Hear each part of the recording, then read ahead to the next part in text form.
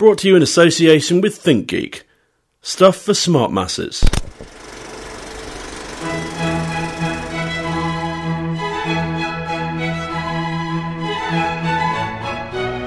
Broadcasting all over the world from cinemageekly.com, it's the Cinema Geekly Podcast, with Anthony Lewis, Aaron De La Osa, Glenn Bove, and Cody Kelly. If you only knew the power of the dark side.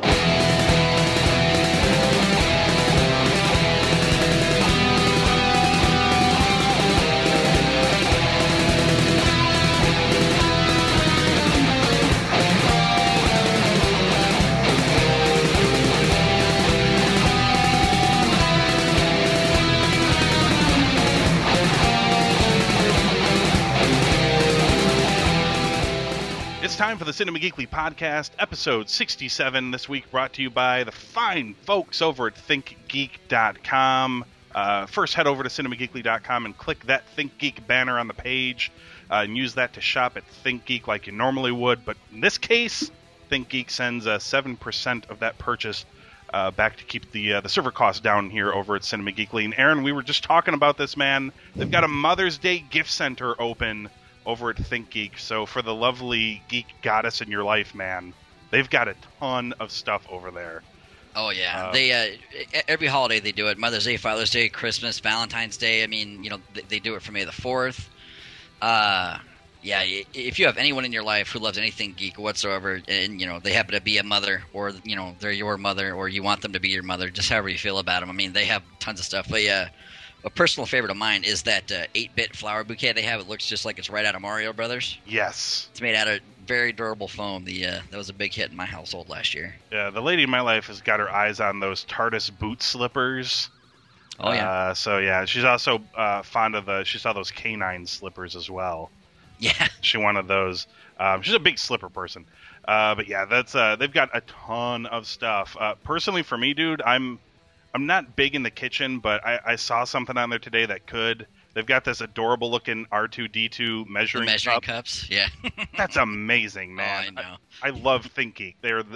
They are literally, it's geek heaven, man, shopping-wise. I'm telling you, I'm going to take pictures of my office just so you see the ridiculously I have spent over the years at that website. The room Aaron is in right now, sponsored by ThinkGeek.com. Sadly, it really is. Man, stuff for smart masses. That's ThinkGeek, helping us out every single week on the podcast. We got the whole gang back together again to discuss the week in movies and TV.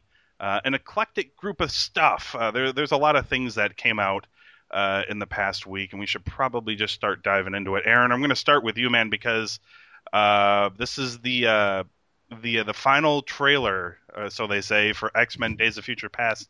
They put out. Did it sway you positively or negatively? The last time we saw a trailer, you know, you were feeling a little down about this movie. Has it improved your interest at all? Oh no, not at all. I mean, it didn't even move the needle a little bit. No. Damn. Not at all. I don't know, man. I just don't have, you know, but before the whole, you know, Singer news bomb that exploded this week, I can't get behind the movie. And now, you know, just with everything that's come to light, it's just, man, that might have been the final nail in the coffin for me as far as seeing this movie. And I don't think it's going to happen. All those beauty shots of the Sentinels, Aaron. I know that you didn't like before anyway. I don't think because you know what? Oa looked beautiful too in the Green Lantern. That's all I'm gonna say. Cody, what were your thoughts on the last X-Men trailer? We got to see a lot more in this trailer than the last one. So, any thoughts on what we saw in this one? Yeah, I think this one actually kind of hurt it for me a little bit. I mean, everything looks great, but there was a couple of lines I think Wolverine has that's just a little cheesy. Mm-hmm. And I don't think you need to be getting the cheesy lines from that character. Right. I don't know. There was just a couple of little moments that I thought were a little cheesy, but I mean, overall, I still think it looks good, and I'll still see it and everything. Glenn, do you have anything to add about our last glimpse at the new X-Men flick? Yeah, I agree with Cody. I don't think this. I was really excited because I loved the first trailer, and then I thought the second one was pretty good as a follow-up. Mhm. But this one, I don't know, man. It looks like it's gonna be pretty stupid. It's amazing how the trailers can go from one thing to the next, right? Maybe I'm the only one, but I thought the Sentinels, the CG on the Sentinels looked kind of bad, actually. Like I kept staring at those things, thinking it just, I don't know, they didn't feel physical to me. And I know there's probably going to be some CGI nerd out there that's like, well, that's because they should have used puppets. But fuck that. I've seen plenty of CG, computer generated shit in other movies that felt physical to me, that looked like it was actually there. And I don't know, the Sentinels didn't give me that feeling. Am I the only one, by the way, who thought they should have used the Puff Daddy version of the what was that, cashmere they used in the trailer? Yeah. I should have suggested they use the Puff Daddy version from the Matthew Broderick Godzilla film instead, which I believe I hashtagged with yeah. So come on, everybody, Jesus, get on that. That would have been much better. I would have been totally more into this movie if it added 100% more Puff Daddy into it. Maybe like another 11% Matthew Broderick too. Perhaps if he just squeeze him in somewhere. They just cut in some shots from that Godzilla movie in between. Oh God, would that be great? Wolverine, yeah, as he's traveling back in time, he stops over like in the 90s and sees the flash of that and like puts his claws through the TV, and then maybe time that's jumps the again. maybe that's the real story, that all of this shit they're just throwing us off, and he's going back in time to stop that movie from getting made. That's why Earth is really in ruins today, is because of Matthew Broderick's Godzilla 2000. Our Facebook page, this post exploded, man. We got I think with one share we got almost 900 views on the leak of the first Star Wars Episode 7 quote unquote set photo that came out. I mean, it's J.J. Abrams, so a set photo is a gigantic tent, which you saw like one thing. The one thing was pretty goddamn huge, though. It was gigantic. And basically the speculation began immediately about what this gigantic circular metal thing was. Could it be a door of some sort? Many people jumped quickly to thinking it was one of the feet of an AT-AT, an AT-AT, if you will. Yep. Aaron, is that what you saw, man, when you saw this giant metal circle thing? It was big. Yeah, it was huge. Yeah, that's definitely what I saw. God, especially on Tatooine. Jesus, AT-ATs on Tatooine? Yeah, it definitely got the nerd juices going pretty good, man. I'm getting so excited for this movie. Cody, you're a big Star Wars fan. Is this is that what you were seeing here? Is this like seeing Jesus in a pancake? That's what... I don't know, because to me, I don't understand why they would build a practical, AT-AT foot. Right. Unless they were going to shoot some sort of a scene with like people on it or something. Right. Well, I don't know. The word is, I mean, I've heard a couple of things that J.J. Abrams really wanted to do as many practical effects as possible. Now, clearly, I mean, it could be something like that where there's people on it, like they might build like a leg for it or something. Like if they're all just sitting on an AT-AT foot, just hanging out talking, eating lunch and shit. I mean, right. for the first Star Trek movie, they did a fight scene on a giant drilling rig, and they just made most of the drilling rig, and everything else was green screen. So I could see them maybe doing it. They could also maybe just be fucking nuts and just build a full-sized AT-AT for some reason. I can't imagine. That'd be so badass. Didn't they build like a giant practical set for Pacific Rim? Right? Oh, did they? All those robots were real, right? Yeah, I thought like the giant office they built the actual foot that was served as their offices during production, didn't it? I believe so. Yeah. Yeah. So they did. They and that is the word, that they want to do some big practical. I mean, but is that what you saw when you saw it? Was that the first thing you thought of? Was like, oh, that's an AT-AT foot. Yep. Yeah, I mean, you can't really. There's nothing else in that universe that I'd be like, oh, or it could be that, Like, it looked a little bit, just, I don't know, I'm rambling now. It's possible that they might just drop it from a crane on top of Hayden Christensen at the beginning of the movie. That could be the start of the movie where they just drop it onto him. I think he's just so stiff, he would just stand tall right through it. Oh, it would just crumble around him. And then he would just look at the cameras, give it double guns, and say acting. And then he would just roll out. And then maybe kick a puppy on the way to his limousine. Like, he just seems just like the worst. Yeah, he just turned into a Force ghost and then disappear after that. Oh, my God. Glenn. So what were your? It's so hard to actually discuss this thing because it's literally just a big metal circle, and J.J. Abrams does not give us much of anything. It could be the base for a porta potty they're going to put up. I mean, yes. What have you read into this? I just, it's weird that it's going into a tent. So like what Cody said, or what you were talking about with them doing like a green screen. I don't know what's in that tent, but I'm sure they have like some green screen up. And like he said, maybe they're just maybe they'll do like a shawarma scene at the end of Star Wars, and they're just kind of chilling on an AT-AT that they killed. There you go. Having a picnic on top of it, got a blanket laid out there. They have to worry about ants. Is because it's in a tent. Zachary Quinto, guest star, where he appears as Spock. Like he beams in, sees the ATT, and just rolls right out. Right. Like that'll be like a little shout out to his previous Stars franchise.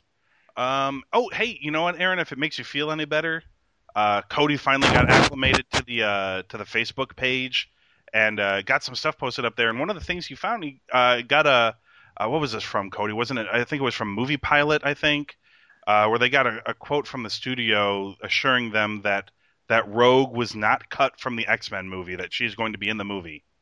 Yeah, I can't remember where I got it from, but I saw it and I put it up there. Yeah, it's from Movie Pilot, and apparently they got some stuff from BuzzFeed. Where they've got word that Anna Paquin is not going to be cut from the movie, that she's going to be in there. So I mean, I guess there's that, but it is, Glenn, still leading the charge here on maybe they're trying to fit too many people into this movie.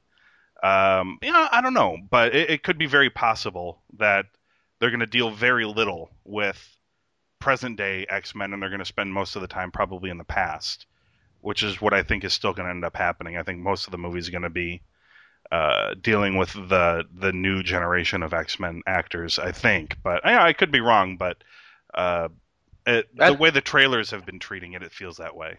Yeah, and I think that's how they should do it. Mm-hmm. Let me see here. What do we? I don't want to tackle that. That's on the website. We'll talk about that in a minute.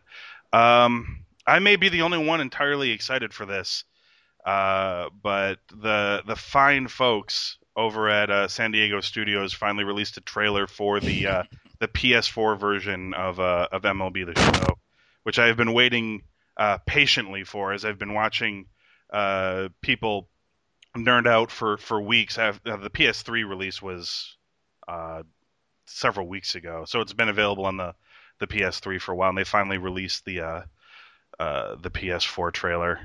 It looks awesome. Glenn, you should totally upgrade to a PS4 and then help those Diamondbacks get to the World Series, man, because they're going to need all the help they can get this year, I think. Yes, because 8-6 is such a better record. Oh, come on. It's so early in the season. We're not going to talk about baseball right now, but the Diamondbacks are going to the World Series. It up. They're going to the World Series on the back of Mark Trumbo. Let me see here. Let's get back on track. I'm sorry. I was going to get involved in a long baseball discussion, Glenn. We should save that for an After Dark episode. Yeah.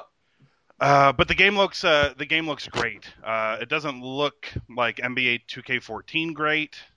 But I think game sucks, by the way. I actually have a PS4 and I've been playing it the past couple of days. God, I hate it so much. Really? Yeah, I hate. But doesn't look great, Glenn. It does look great, but they take away all the things like they did it with Madden. They took away the fantasy draft, all that kind of stuff you can do. Yeah. And then they kept the fantasy draft in there, but now it's all like, you're the GM, so you have to talk to the owner. You have to play games to get credit, so you can do more things and actually be what a GM does. Right. And they're kind of like, I just want to play and gather talent like I have and play the game. And they keep making everything so interactive that it's not fun for. Well, they want to give you the Moneyball experience. Right. I mean, that's why I like the show, though. They kind of you do have the option to run through a season like that, and then you just have the option to just start a season and then just use the team, and you don't give a shit about any. I mean, you can make trades and stuff like that, but you don't have to run the whole team and do contract negotiations and scout talent and all this other bullshit. That I'm sure some people find lots of fun, but I don't. I'd rather just play through the season and stuff. But it doesn't look as amazing as the NBA 2K14 game, but I think that's in large part due to kind of like the nature of basketball. I don't watch a ton of it, Glenn, but the feeling I get is that the majority of the arenas tend to look roughly the same. Like there's not a lot of variation in design and style, and the game is kept roughly to a confined area. So this way they're not being charged overly in a graphical sense when they're designing the game, where baseball's got 30 teams, 30 different stadiums, and a lot of ground to cover. So the character models look a lot better than the PS3 version, but they're they don't have facial expressions. I think I haven't played the 2K14 PS4 version. Do they really have facial expressions, Glenn? Yeah, they do. I mean, it's kind of like the same thing. Sometimes they smile. Most of the time, it's just like a snarl. But is Prince usually Fielder chewing in his animation? No, no. It just cut, and so it's weird that like they couldn't do that with MLB The Show because, let's face it, there's not as much movement as there is in a baseball game as there is in a basketball because it's constantly up and down. Right. You would think that they could. Oh, we don't really have to worry about the motion mechanics so much because the guy kind of runs straight. I think four times and he's done. And I think the other thing that they did was what most of the other games that are switching platforms aren't doing. If they go from a PS3 to a PS4, when they go to the PS4, they usually strip the game down a little bit to include for more visuals or whatever. Whereas the MLB The Show game they announced is going to have like every single feature the PS3 version has plus extra features. So it's really loaded heavily or whatever. But I think it looks great, and I'm sure it's probably only going to look better. As we all know, the games that come out near the end of a console's life tend to be the best looking games by and large. So. Did you guys ever play that football game Blitz League? Oh yeah, and you can like do steroids and stuff. You give your players steroids. You could send hookers to the other team's hotel the night before the game. Oh, that's awesome. See, that if they want to do it that kind of interaction, I'm all for it. But where it's like, well, I'm the owner and I know we suck. So as long as we win like 20 home games, I'm okay. And you gotta have that same conversation like 20 times. Right. Any game franchise whose faces are LT and Bill Romanowski is getting my money for the rest of my days. Oh man. Yeah, that like the hook, and so like their stamina is lower whenever you send them hookers. Yeah, that game was so much fun. Are you hurt? What should you do? Recover or take the needle? And you just like stab yourself. Always in the leg get the needle because you can cut the guy's contract if he gets hurt. Man. Yeah, that's right. Let me see here. All right. Cody also posted the full length trailer for the second season of Orange is the New Black. Glenn, I know you're a big proponent of this show. How's the second season looking to you? I mean, I think it's gonna be good. I don't really know what's going on. I think I may have like short-term memory or just memory loss in general because everyone keeps saying like Laura Prepburn's leaving or she's gonna be in a couple episodes, and I'm like, well, I don't even think they explained. Like, I think that was a rumor. I think that was a rumor that she wasn't going to come back, and then they announced, yes, she's coming back, and then they filmed the show. Okay, because they made it sound like her character got killed off, and I'm like, I don't remember ever that person dying, but then again, like, I've been watching Hannibal, and I thought Eddie Izzard's character was dead, and then he showed up, like, halfway through the season alive, and I'm like, wait, I thought you died like a year ago, but... I think they were talking about Laura Prepburn, the person, since she's a Scientologist now dating Tom Cruise. Oh my God. Like, she herself is long gone. Her character, however... Mentally, yeah. Still there. No, I am excited for the show. I mean, I loved it. You recommended it, and I've watched it probably just as quickly as you did, and... Oh yeah, it's great. Can't wait for the new season, and hopefully get more porn stash, and... Oh yes, of course. See what happens after the fact of that crazy-ass redneck, inbred, abortion, Christian-loving girl. See what happens after that fiasco. Modeled after Michelle Bachmann, of course. Cody, you posted the trailer. Were you just posting it because it's like this is in relation to what we do, or are you actually have you watched the show? Yeah, I actually found the trailer much like how I found the show. I just kind of fell into it. Yeah. I didn't know anything about the show when I started watching it, and then immediately was hooked. And then I opened up YouTube, and it was one of the videos that were right there. So I was like, shit, I'm gonna watch this, and then decided to put it up there.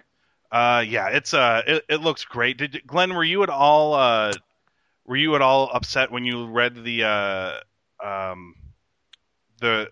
think it was an article by the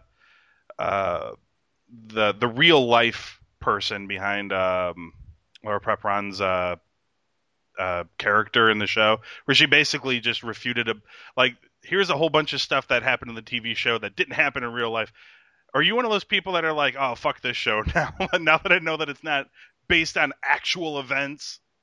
There are people out there that apparently are upset by this. Because I read about, I didn't read the book, but I read a lot of interviews about the character. Because I want to see, how true it was. Because I didn't expect anything. I just expected maybe the name and, yeah, she was a girl, had a degree, and went to prison. And that's basically how much it follows. Because, her husband is an editor. I can't remember for what website.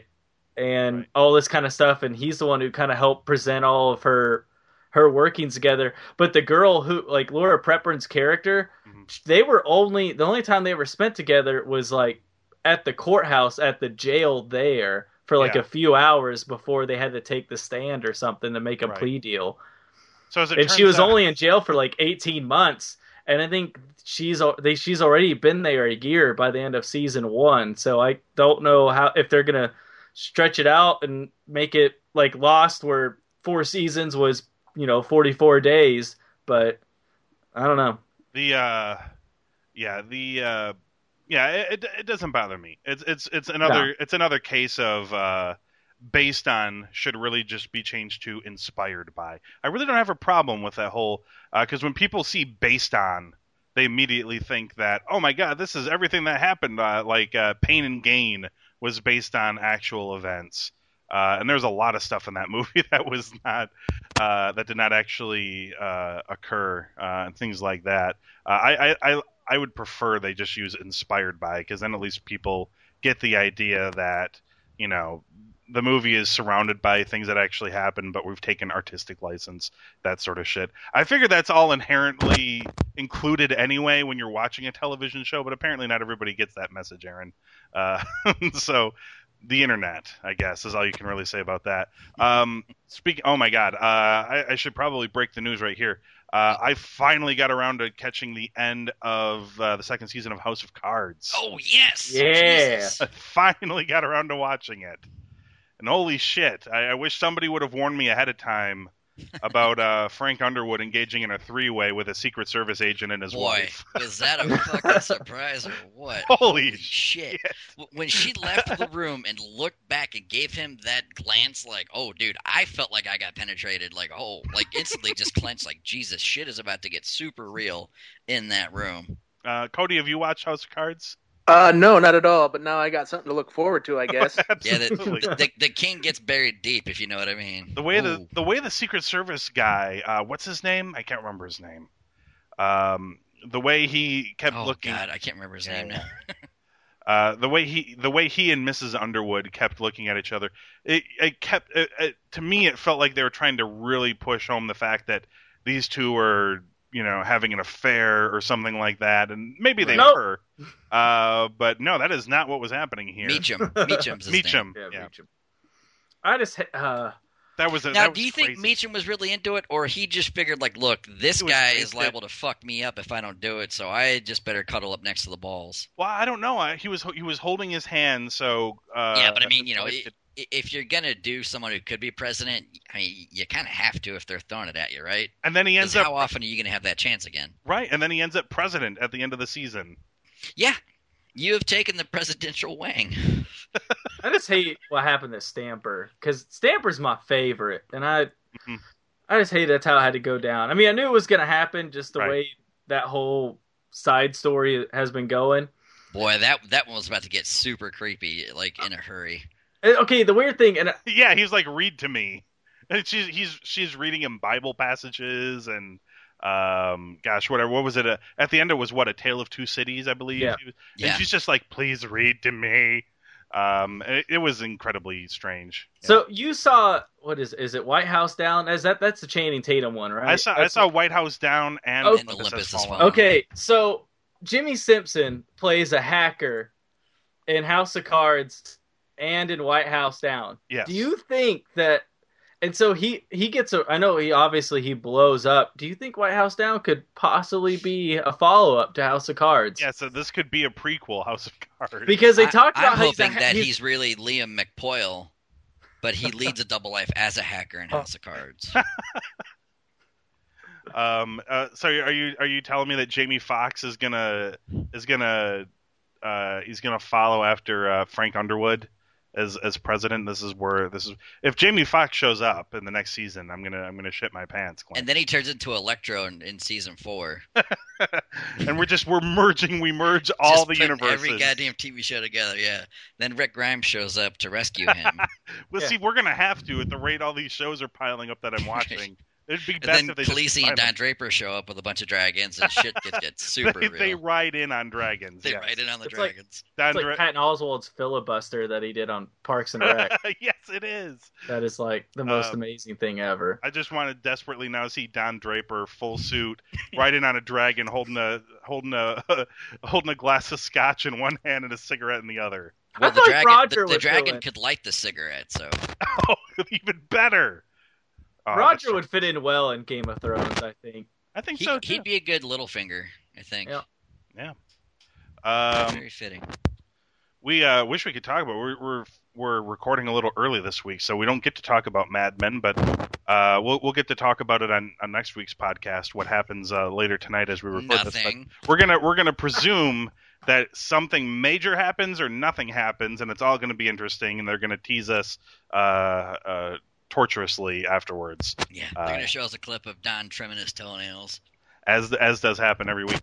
Agents of S.H.I.E.L.D. last week was pretty interesting. This is finally the post fall of S.H.I.E.L.D. for the most part, right? Yep. Patton. Speaking of Patton Oswalt, he was in this episode. Oh, he was great. Patton Oswalt was in this episode. Adrian Pastar.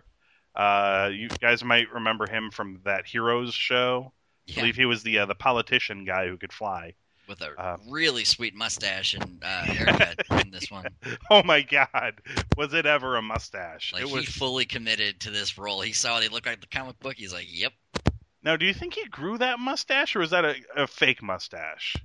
They might have shaved a llama.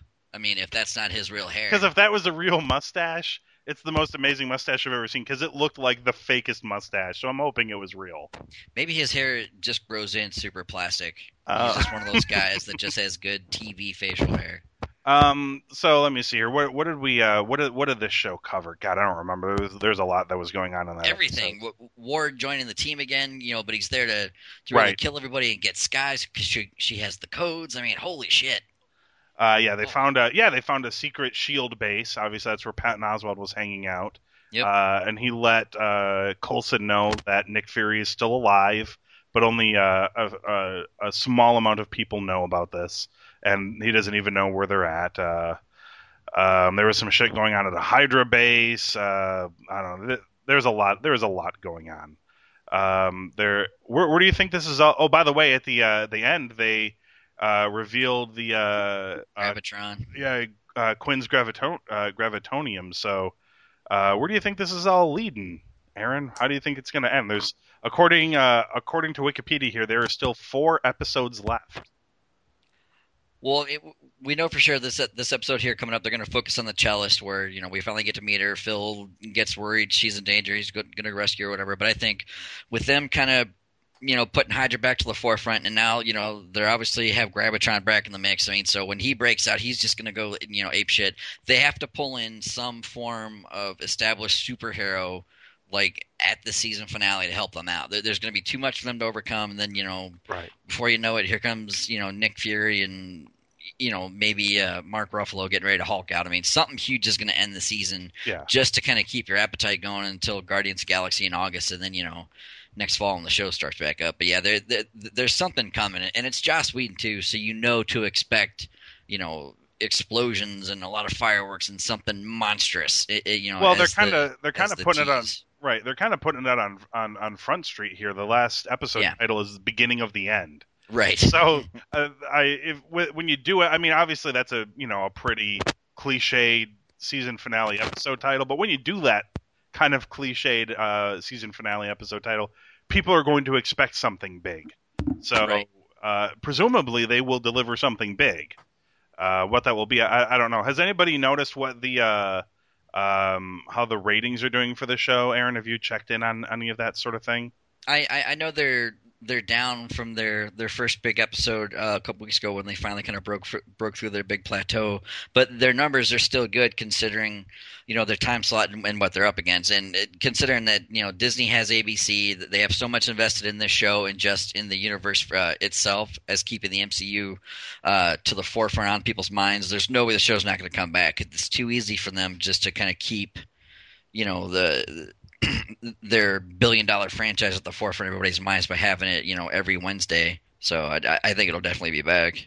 Right. Well, the show is actually not doing that bad. I think a lot of people, we won't get into a discussion about how dumb I think the rating system is, but they are now including DVR views as well, which is a more accurate number anyway. But I think when people are looking at the ratings, because a lot of people are constantly slamming the show like, oh my god, it started at 12 million, I think was the first for the pilot episode, and then it's dropped steadily, and they're now in the 5 millions or whatever. But including the DVR numbers only go back to the mid-March episode, because apparently those take a little bit longer to come in. But if you combine all the numbers, the show is still pulling around close to 10 million an episode, which is plenty of viewers. Yeah. In fact, it's averaging at least 10. Most of the shows are doing 10, 11, and 12 million with the DVRs included in there. So I think that's a fantastic show. I mean, and it's I'm really glad, picked up. It's like other Whedon shows. I mean, now people have finally learned with Joss. I mean, it's going to take a while to get going, but once you get going, like, holy shit, Yeah, it's fine. It finally picked up. And by the way, according to everybody who's involved with the show, they say if you go all the way back to the pilot and watch everything with Ward from the beginning, that there's little seeds here and there that he's actually not on their side, according to them. So I thought he was just Wooden, but turns out he was Hydra the whole time. Yeah, there you go. It's so strange. It wasn't Wooden acting, Aaron. He was trying very hard to pretend to be neutral. Right. So in order for him to be likable, he has to seem somewhat wooden. Maybe that's their cover. You're like, man, he's been really wooden. Maybe we should just make him a bad guy, and then say he's been undercover. Then that makes up. Shit on this guy. Every complaint we get about the show is about how we hate him. Like, let's just make him a bad guy. And now it's like, oh my god, now I can hate him. It's like when they finally turned X-Pac heel, and they gave him no one's gonna X-Pac get this how reference. You wanted him. Oh my god. Oh. I was going to say no one's going to really get that reference, but I guarantee there's a handful of people right now that are clapping, standing up, like they're yelling how much they hate X-Pac along with me. You're talking about China's girlfriend, right? Right. Yeah. Yes, I am. Cody, what were your thoughts on Arrow this week? Very good show, I thought. Gosh, shit, I can't even think now. Yeah, I thought it was good. There was a lot of surprises. I had a thought. I think Aaron brought this up a couple weeks ago about what is her name? The chick who just took over the company. I can't remember her name. Yeah, I don't remember her name either. Summer Glau. Yeah. I think we were talking a couple weeks ago about her maybe being Slade's daughter. Yep. And I think with this episode, I don't know if they're gonna officially say that she's his daughter, just because of the stuff she was talking about having an affair with Oliver's dad. Right. So I think it might not play out exactly like that. But the show was good. I thought the scene at the end, with all those prisoners, they got the Murakuru stuff. Yeah. And then she wakes up at the end. I think this season finale is going to be huge, and I think it's going to be awesome. Laurel knows who the Arrow is now, even though they did the whole "I know who you are," and then something immediately happens to pull them away from this scene, so they can't delve into it a little further or whatever. But I think they hinted at too that she knows that Sarah is the Black Canary. Black Canary, yeah, but she's going to choose to keep their secret because they're doing, what's right. Absolutely. What were your thoughts, Aaron? Loved it. And just the way that the show is going to end out is going to be fantastic. I mean, the producers are already saying, like, we know John Barrowman is coming back, so we can expect, Malcolm to confront Thea, and reunite with his daughter and see what happens there. But they've said there's going to be a lot of familiar faces, not necessarily ones we may have seen previously on the show. So maybe someone from something might fucking show up and tie this with, Man of Steel and Batman vs Superman. I'm hoping, they do. I mean, it'd be a great way for them, much like with Marvel and Agents of S.H.I.E.L.D., to have that presence going. Plus, we got to see the two kids who turned into the villains for the Flash TV show. That's right. They were the ones that Felicity gave the Mirakuru to try to come up with an antidote. So the Flash TV show coming up, it's oh my god, there's already too much shit that I watch, to the point to where, you got to watch like fucking 6 hours of TV a day just to get everything you love, so that some asshole on Facebook doesn't spoil it for you. So God, super keeps excited, you busy. yeah.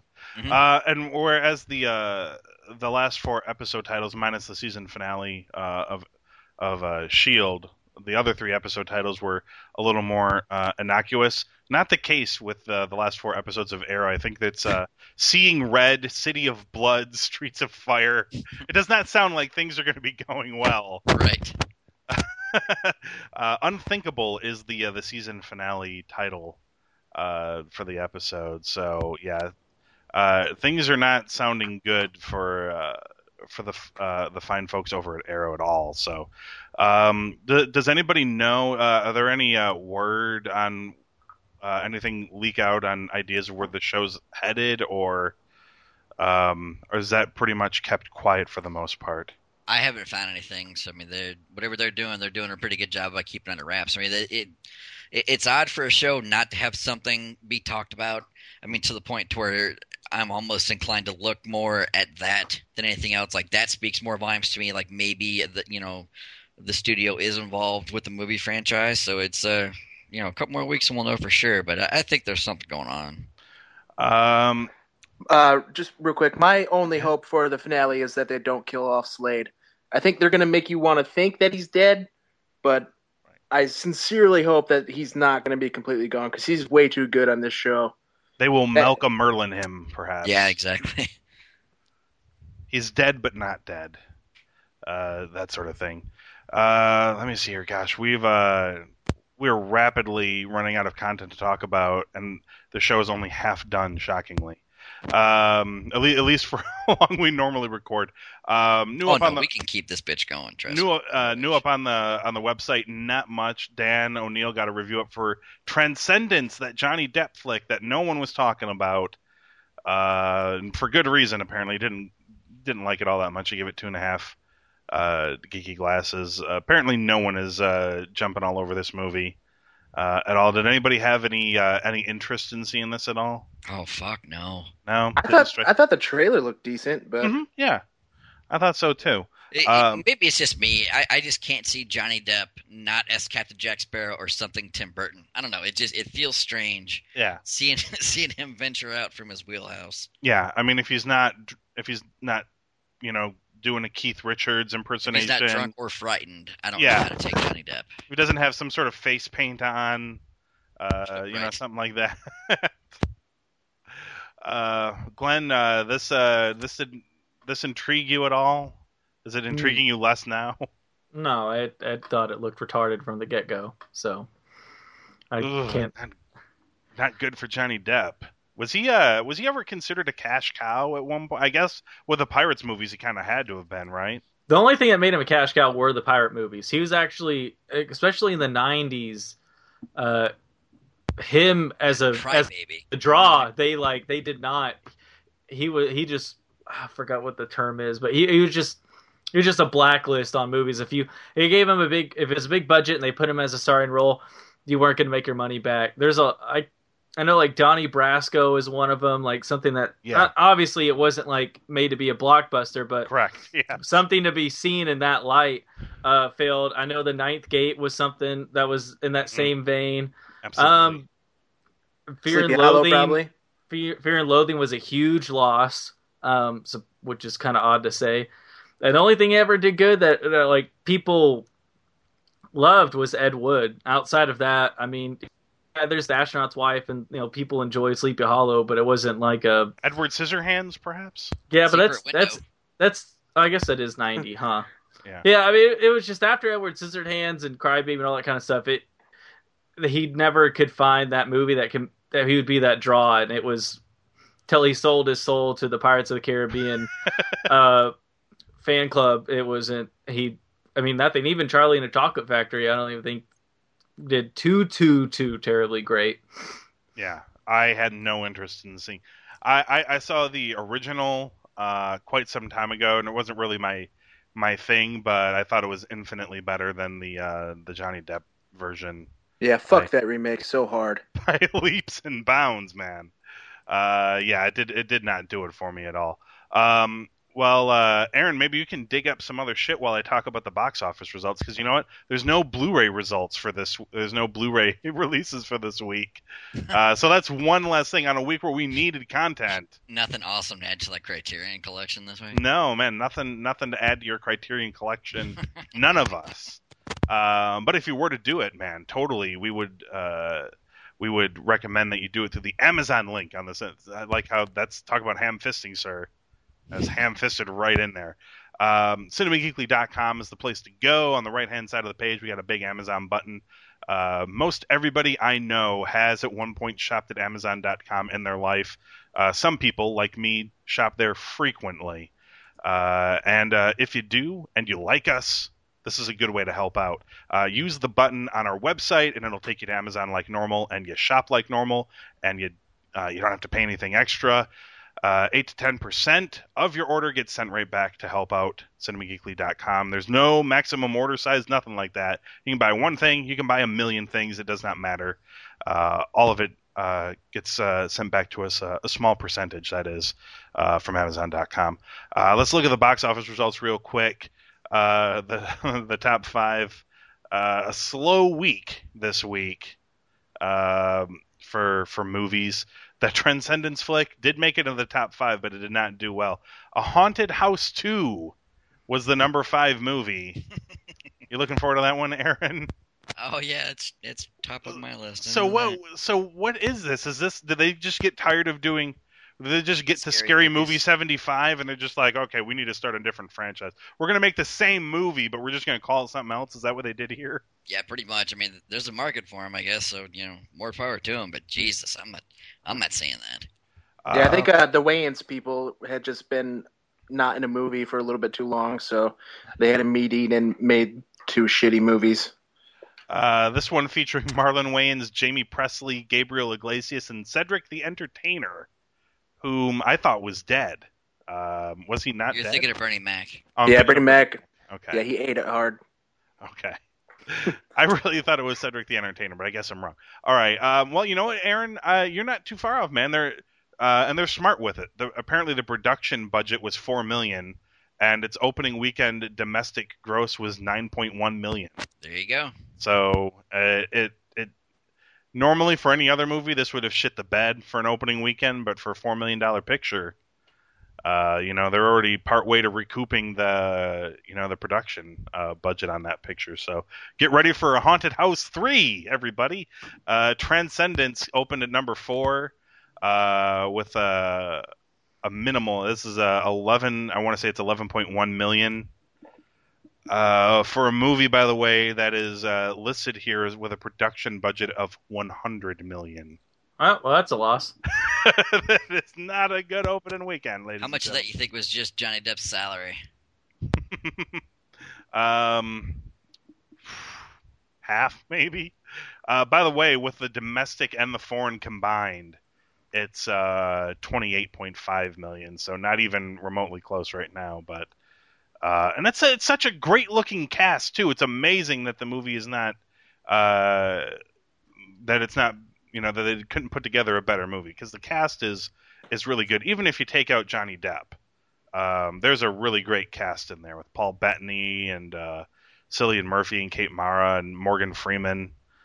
Just really good cast. But whatever. I mean, hey, Christopher Nolan even attached his name to this. Maybe they should have put his name in the opening. Well, in the trailer or whatever as an executive producer? No, it's because his cinematographer is the one who directed it. Oh, that's right, Wally Pfister, right? Mm-hmm. Yeah. Apparently, he doesn't know how to direct a movie. He should just stick to camera angles. Aaron, this is we're just waiting for a fisting joke right now. I didn't want to make it that obvious. So. We're all waiting. I'm over here. I'm just like shaking, just dying, just to fly one out. Pfister, I don't even know her. Boo, that was bad. Heaven is for real. That's gonna the levity Jesus. on Easter. You guys landed at the number 3 spot. This Greg Kinnear film is number 3 at the. Who in the right mind would have predicted that Greg Kinnear would have a number 3 box office movie in the year 2014? Certainly not me. And by the way, production budget on this flick was $12 million, and it opened to $28.5 million. God. So praise Jeebus, everybody. This movie is doing great. No, Thomas Hayden Church is in this. THC is in that movie? Absolutely. On 420, no less. Yeah, right. Number 2, Rio to $22.5 million, adding to its collection, which is now at $275 million worldwide. The movie is killing overseas, by the way, but I guess with a name like Rio, I'm guessing it's not doing nearly as well domestically. It's about $75 million. There's a reason for it. Domestically, it's not good, and it's still struggling. It had $103 million production budget. So, and Captain America: The Winter Soldier again, number 1 with $26.6 million. That's fairly respectable, given how long it's been out for. Yeah.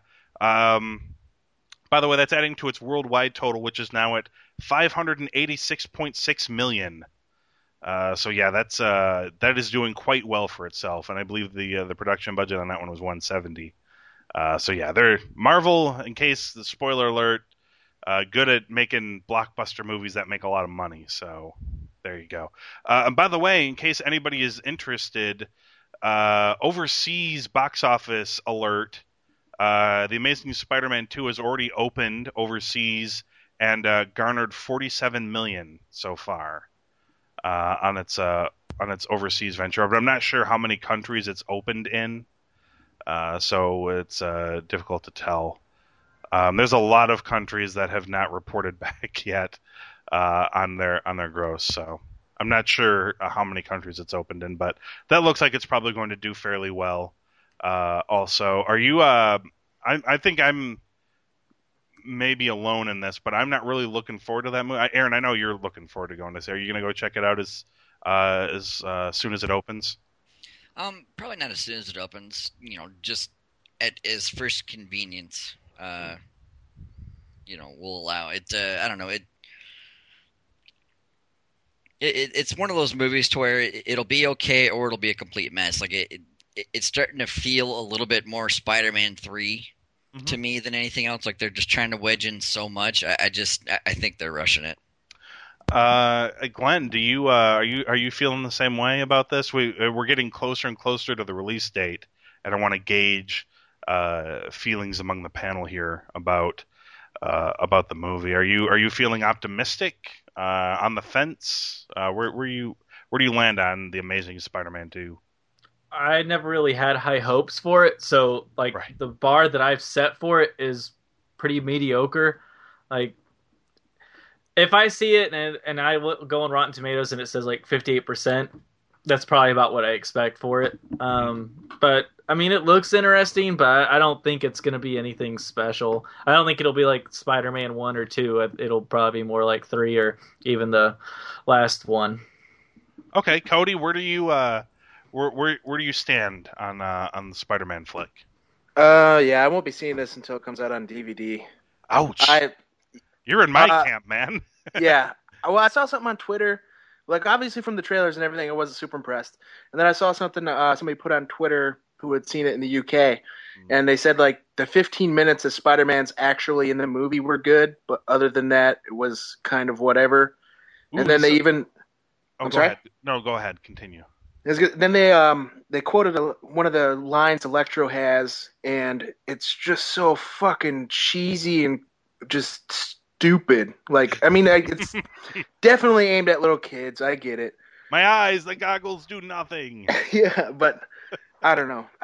That kind of killed any little bit of optimism I had for it, and it'll definitely be a DVD rental. Yeah, that line of what you said. I mean, obviously, we're going to take it with a big grain of salt, obviously, because it's from Twitter. But that doesn't necessarily strike me as completely false. That Spider-Man wouldn't be in it a ton, especially if they do a lot of focusing on, say, Peter Parker outside of the suit, or if they're talking a lot about that. What is it? The Sinister Six movie. I want to say, is that what it is? Yeah. And if ends up just serving as a watch out, here comes the Sinister Six movie. If this is, if this movie feels like the setup to that movie, I could totally see that being the case. Like they want to shift the focus to these guys and then get those characters established in their movie for a big, Spider-Man 3 or whatever. I'm guessing that's the plan, Aaron, right? They want to do the Sinister Six movie and then have a Spider-Man 3 where it all kind of comes to a head?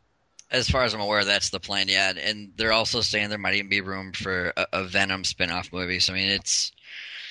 I don't know. I don't think it all hedges on Spider-Man 3. I think they're going to do it no matter what because, kids will always want to see Spider-Man, so it'll always make money for them. But it's just, I don't see the quality of these films really getting better because they don't necessarily have to yet. The Rotten Tomatoes score right now is obviously limited. There's only 46 reviews, I want to say, but it's right now kind of shockingly sitting at 72%. But they do give it a bit of a backhanded compliment, as Rotten Tomatoes is wont to do from time to time. They basically they're praising Mark Webb's directing and the cast. Like he really knows romantic comedies, but all his action sequences have to be in slow-mo. Well, basically they say that the movie entertains, and this is where the backhanded comments come in. Obviously, the movie entertains in spite of its crowded canvas and occasionally stilted narrative.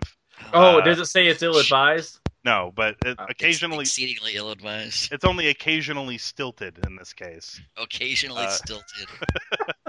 And it says that the canvas of the film is crowded, which we've already talked about being a concern that they might be trying to jam in too much into one movie.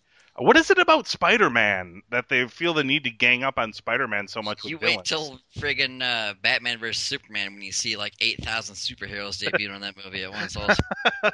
They're going to go in reverse with that movie. They're going to do like 1 million superheroes against one bad guy. Yep. I really though, I'm serious. Did this happen a lot in the Spider-Man books? Was he constantly being like double and triple teamed in the books? Oh, sure. Because it seems like this is not something they do in the Marvel movies. Like, they do kind of have like some minor bit player bad guys off to the side, but the movies very clearly usually have one bad guy in the movie. And everyone else is kind of fodder. I think it's Sony, this is the one property they have, so they're trying to milk this fucker for everything it's worth. Right. Let's not so what they're saying is let's not extend this Spider-Man franchise out.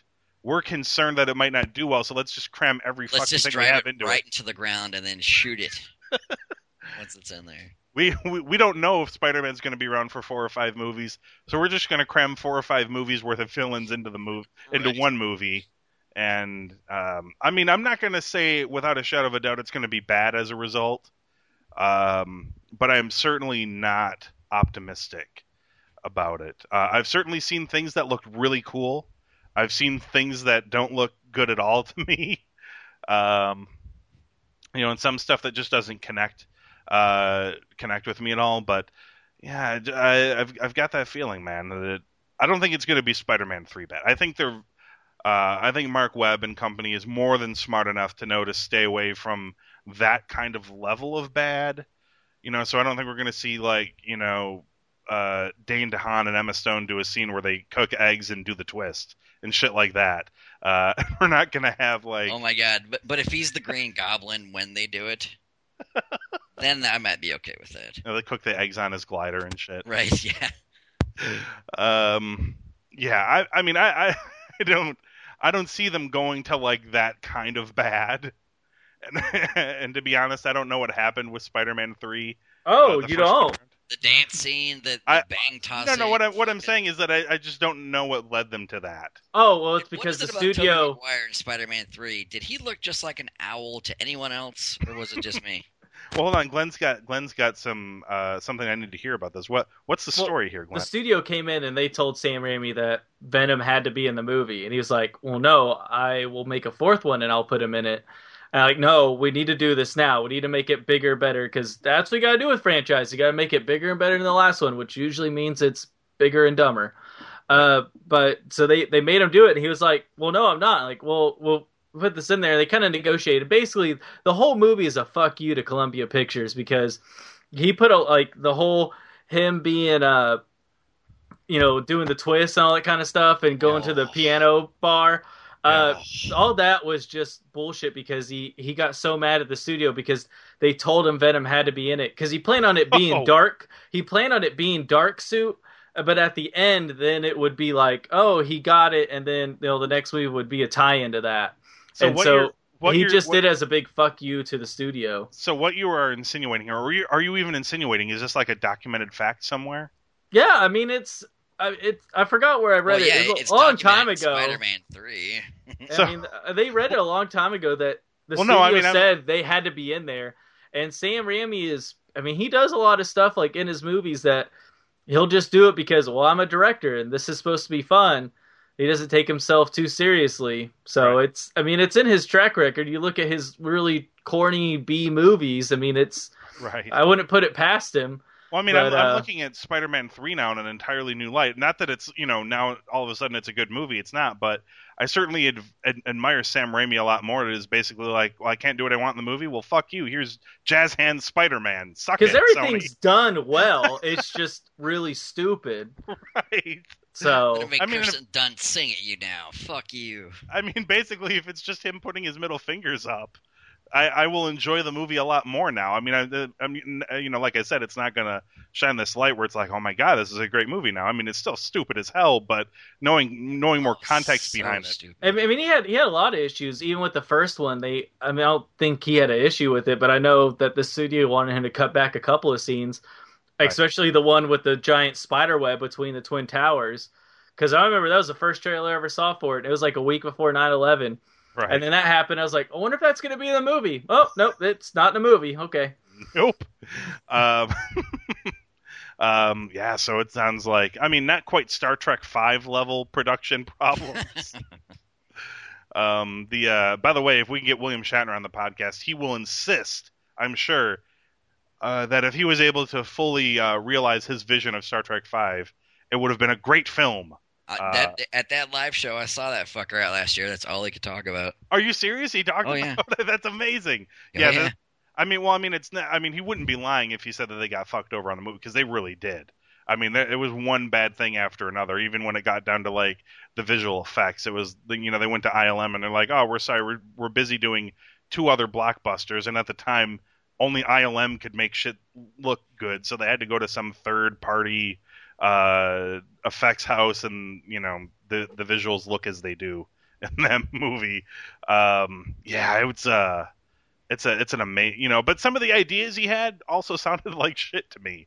He's like, oh, it would have been great. There would have been these fucking rock monsters and all this other shit. I'm like, this still sounds bad to me. When does it get good, William Shatner? But sadly, I haven't heard that. But I'm glad you got an earful of it, Aaron. That's good to know. Oh, yeah. Oh, man, you weren't kidding, dude. We dragged it out, man. We really dragged it, kicking and screaming to the 57-minute mark. I even had a couple of stories in reserve just in case. Oh, you do? Anything interesting, or is it kind of just some bullshit? Just some bullshit. They're working on a new Friday the 13th movie, but apparently this is going to be a reboot to the reboot. Oh, tremendous! That screams gold. Yeah, the release date is March 13th of next year. They signed David Bruckner to direct, the guy who wrote and did one of the portions of that VHS movie.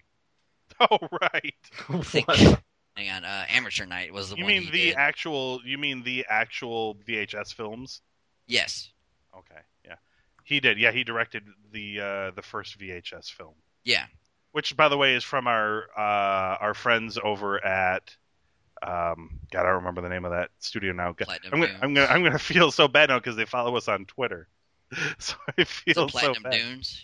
No, maybe who it was released by. I don't remember who it was released by. Now it's driving me nuts because they totally follow us on Twitter, and I'm just blanking on their name. So now I feel bad. Well, if their movies didn't suck, you'd know their name.